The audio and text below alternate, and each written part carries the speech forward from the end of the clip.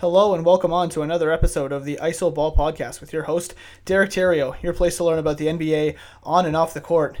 And man, I have a love-hate relationship with these 4 games a day in the first round. I love to see that we start basketball at 1 p.m. Eastern and it ends all the way up until about 11:30 at night. Basketball all day is definitely not something I'm complaining about, but when you work a full-time job like myself, and you've got a social life to manage, you like to play basketball, you go to the gym, there's a lot of stuff that gets in the way of actually wanting to watch every single game, every single day and night.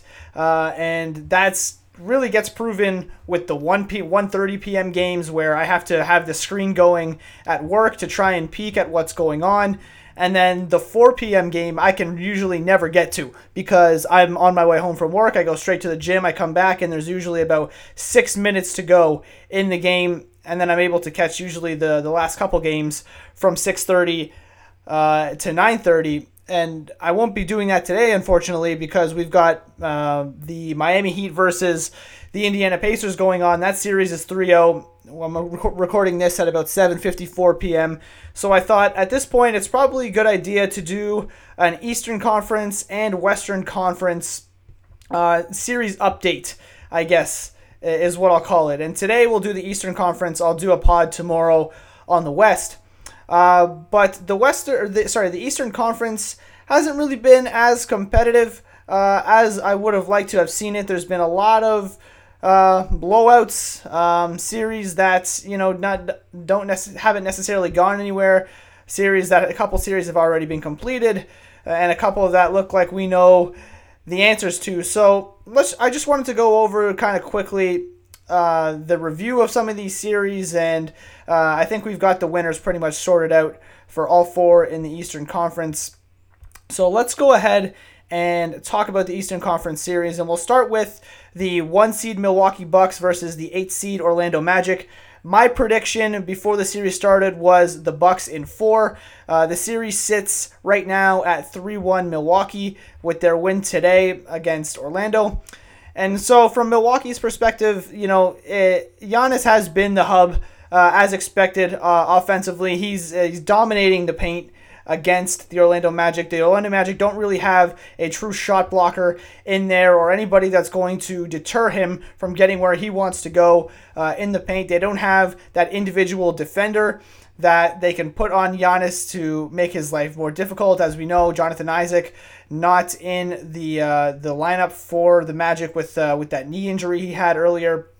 And so Giannis is getting in the paint and dominating at will, and he's knocking down, his threes to some extent, despite not taking many. And he's now started to experiment with that little, you sag off me 2 or 3 feet, I'm going to take this left-right plant into a 3-pointer, and he's made a couple of those, starting to see if he can kind of experiment with those, that shot that he might need in the later rounds, looking like it'll be against Miami in the next series. But the Bucks in general have really been putting in a dominant effort on both ends. Chris Middleton struggling a little bit today. He did get it going in the fourth quarter. But again, this looks like more of a tune-up series for Milwaukee. They've got a lot of guys that they can go deep into their rotation with. They go about, I would say, 10 deep, and any one of those 10 guys could be playing at any time. So Eric Bledsoe, Dante DiVincenzo, George Hill, Wes Matthews, Pat Connaughton, Chris Middleton, Kyle Korver, Giannis, Marvin Williams, Brooke, and Robin Lopez. That's actually 11 guys, and that doesn't mention Ersan Ilyasova and DJ Wilson, along with even Sterling Brown, who could see minutes in some situations. So the Milwaukee Bucks go very deep into their rotation, and that's a problem for any team that they'll have an answer if one guy doesn't have it going. But overall, we understand what the Bucks are trying to do on a game-in and game-out basis, right? Like, the game plan basically is to sell out to protect the rim on drives, and that even means breaking some basic defensive principles, like things like helping one pass away or digging down off the strong side corner. Like, a lot of teams teach you not to do these things, but the Bucks have gone such to the extreme of trying to make sure that you do not get to the rim or you do not score in the paint, that they're actually willing to give you as many threes as you're willing to take, and that's why they give up the most 3-point attempts in the league, and that's basically their strategy. So obviously, that works against a team like Orlando, and we can switch over to Orlando right now. The biggest fear for the Magic coming into this series is how are they going to score against the Bucks defense. I mean, I think that was the biggest worry. They have very few shot creators from the guard and wing position. Again, no Michael Carter, not that Michael Carter-Williams was some elite shot creator, but no Michael Carter-Williams, no Aaron Gordon, no Jonathan Isaac, and no Mo Bamba. So those 4 guys, all of which would be in the rotation otherwise, are all gone. And overall, it's left Orlando with very few shot creators on the roster. Now, fortunately, Nikola Vucevic has been very good in the series. He's had a few 30-point games, including a big 35-point night in Game 1, which was the only win that Orlando has gotten in this series thus far. And even in the other 3 losses, Vucevic was very good offensively, and he's getting a lot of his points off of post-ups. He's really been able to go at Brook Lopez in the post and have some success. He's seen some opportunities in the pick-and-pop game, whether it's from mid-range or from 3, and he's got guys like Markelle Fultz and DJ Augustine that can create those opportunities for him in the pick-and-roll. So Vucevic has really been the bright spot for the Orlando Magic, but outside of that, they really have nothing going offensively. Terrence Ross has given them a spark, but guys like Evan Fournier have really, really struggled. Guys like James Ennis is not going to be relied on to create reliable offense on a game-to-game basis. Who else? Wes Iwundu, Gary Clark. These guys just can't be relied on to create reliable offense, unfortunately, and that's kind of left in the hands of guys like Markelle Fultz, DJ Augustine, and really Evan Fournier and Terrence Ross. And none of those guys are really scaring you if you're Milwaukee with some of the elite defenders they have to put on those guys.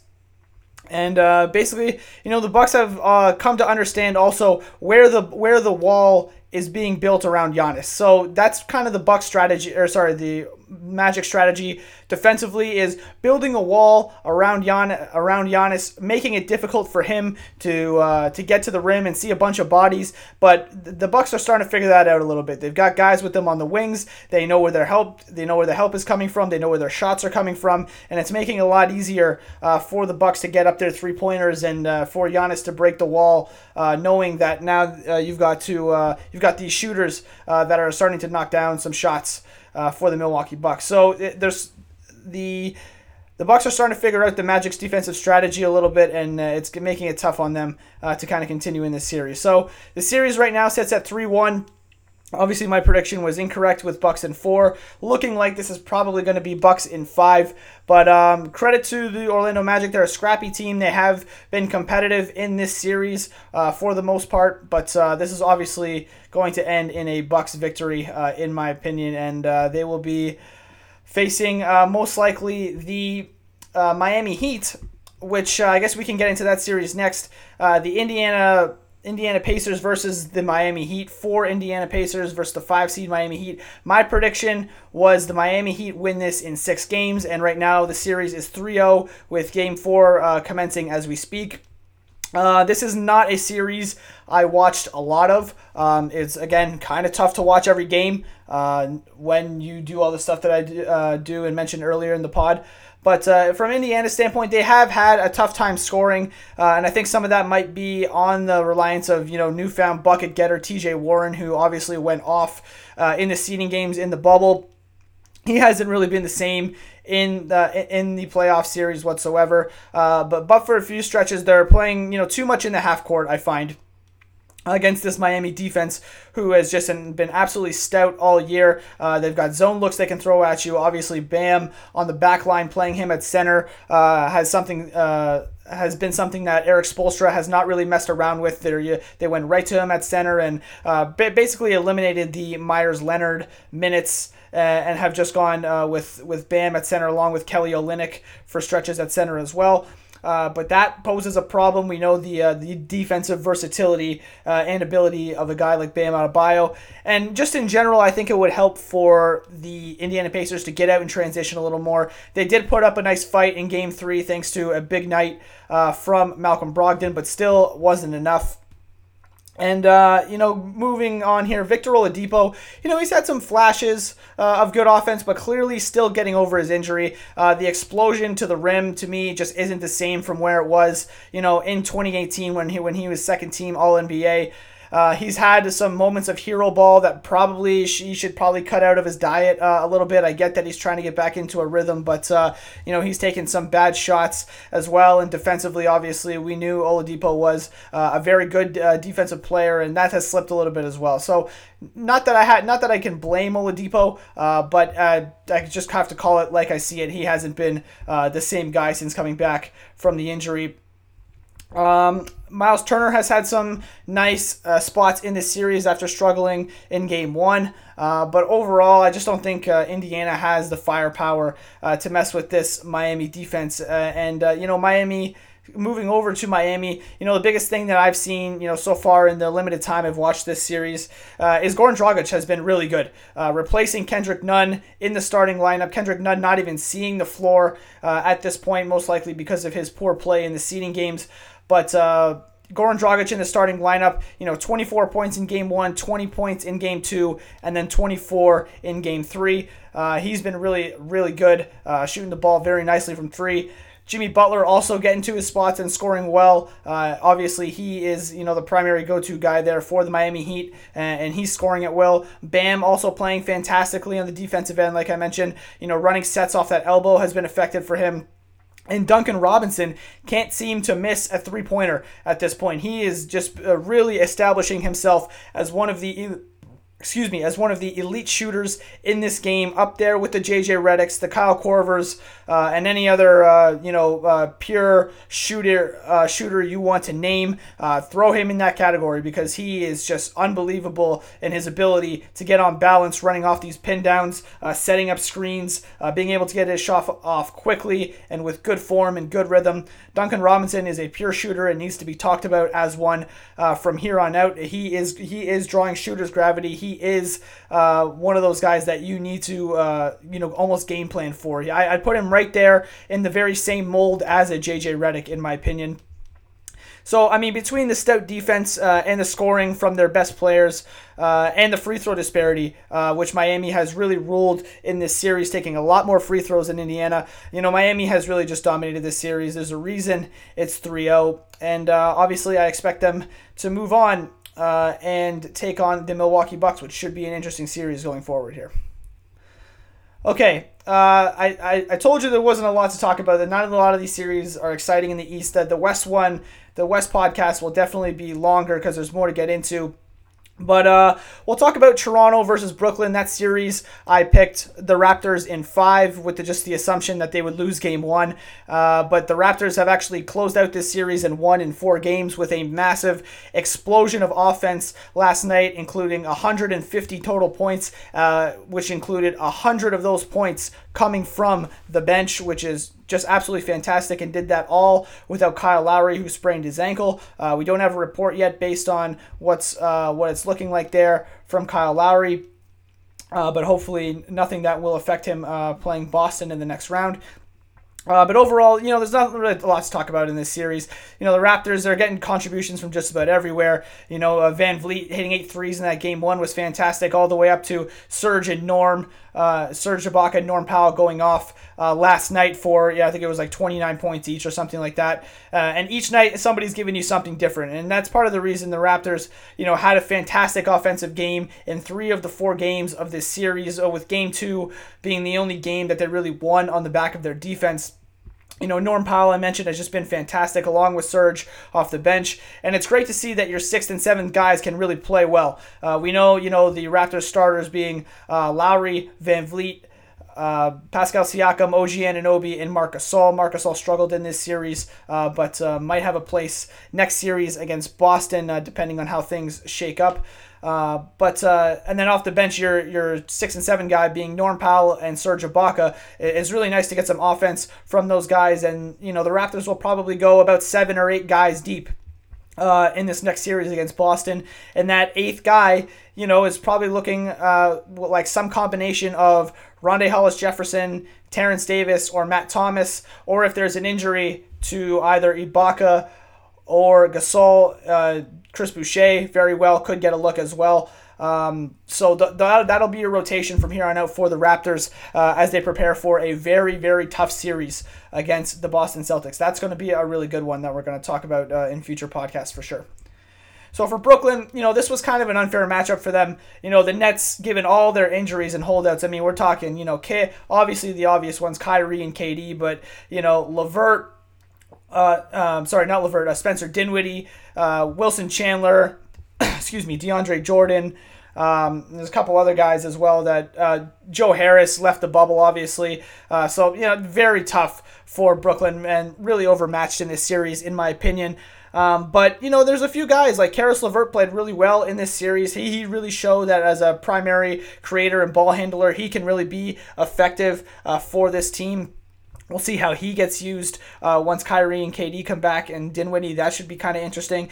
Tyler Johnson played well for stretches. So did Garrett Temple, and Jared Allen had a few nice stretches as well. So there's some guys here in this Brooklyn lineup that could be looking at competing for rotation minutes once the roster is fully healthy. I expect that there will be some changes in Brooklyn, but I also expect that some of the guys there will be back and part of that Brooklyn rotation because you add Kyrie, KD, LeVert, Dinwiddie, Allen, DeAndre Jordan, Wilson Chandler, even guys like, Garrett Temple and Joe Harris. That is a very nice little 7-8 guy rotation that you can really do some damage with, especially if you add some supplementary pieces around them. So I would hope that Jacques Vaughn proved enough that he should be at least a candidate for the head coaching job that opens up here in Brooklyn. That he had this Brooklyn team playing very scrappy.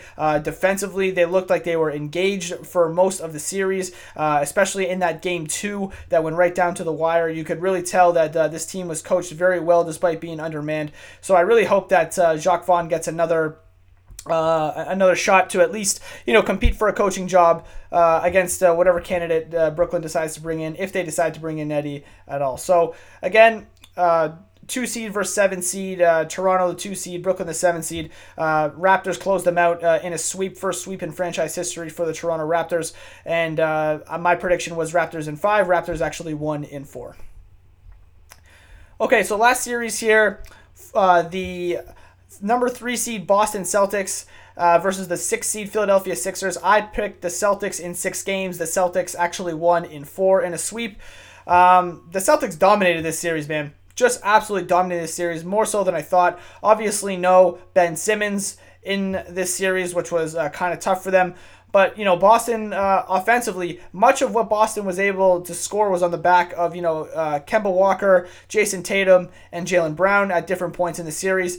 Their ability to create scoring on the backs of their wings, and obviously Kemba, the point guard, really was the difference in this series, as that same type of offense in terms of guard and wing shot creators could not be found for the 76ers for the majority of this series.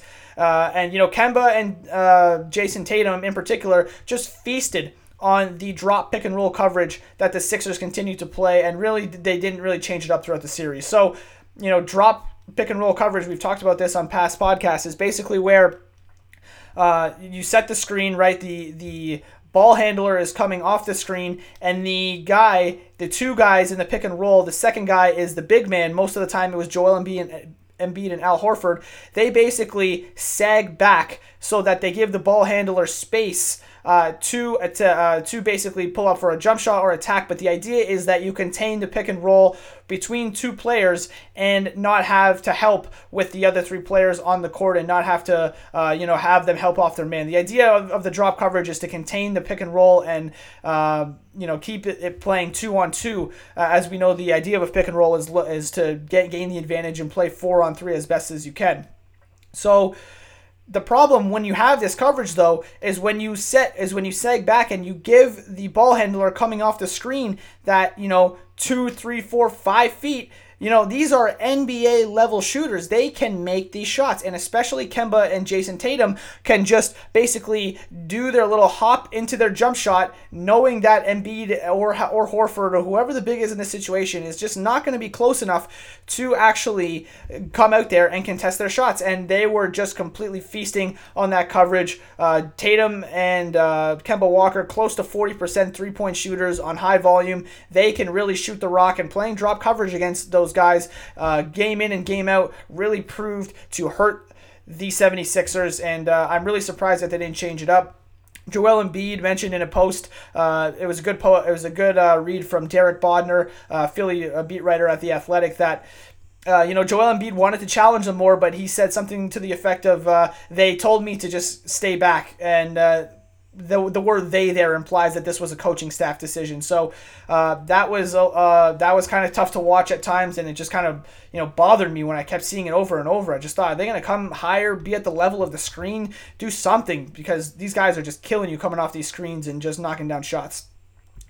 So the other thing I want to talk about here is the Philadelphia offense and the Boston Celtics defense kind of in one. So much of Philly's offensive game is obviously played through Joel Embiid without the without having elite shot creators on the perimeter. Josh Richardson, Tobias Harris. These are just not. Who else are we talking about? Alec Burks, Shake Milton. Like, these guys are just not elite shot creators. So much of Philly's offense is flowed through Embiid and through post-ups. And who, despite, the criticism in this series, played respectable for most of the series, put up some good stat lines. But the topic of conversation around Philly's offense has to be, based on the post-up of Joel Embiid. And that's where we can go a little bit deeper into this, despite this being a blowout. So, Jared Dubin of 538 put out a great post on why is it so tough for Embiid to actually be effective in the post when he's got a smaller guy on him, or even the one-on-one matchup with Daniel Tice. So first of all, Boston was doing a great job of making the initial post entry a very tough task. So what I mean by that is whoever was guarding the guy that was trying to enter the ball into Joel Embiid was making it hard for him to make that pass. And that was the first thing that I noticed, whether it was Marcus Smart or whoever was guarding the guy trying to make the pass. They made it very difficult to get the ball into Embiid. And sometimes the ball got into Embiid, but just too far out from the basket. So, Embiid would post up from 12 feet and he'd catch it closer to 17 or 18 because the pass was a little bit difficult to get in there. And sometimes the ball didn't even make it into Embiid at all. And now you're in scramble offense and relying on, subpar shot creators,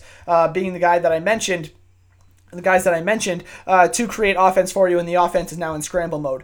And so when Embiid did get the ball in these post-ups, a lot of the time he was catching it further from the basket than he wanted. And then as he would back in, the Boston defender on the strong side was digging down and forcing Embiid to kind of pick up his dribble and then recovering back to the shooter. So you can picture how that looks like, right? Embiid gets the ball, and basically his back is to the basket, but he's facing one Philadelphia 76er shooter and the guy defending that Philly shooter. And what happens is that guy defending the Philadelphia shooter he's facing is basically sending a little stunt at him, or a fake double team where he's trying to make it more difficult for Embiid to create this post-up. And as soon as Embiid picks up the ball, because it's almost become a double team now that he's stunting at him, Embiid picks up the ball and that guy that was stunting at him runs right back to the shooter. So now he's got to get a repost. He's got to get a pass back out to the three-point line or to the wing, and then a repost back into the post.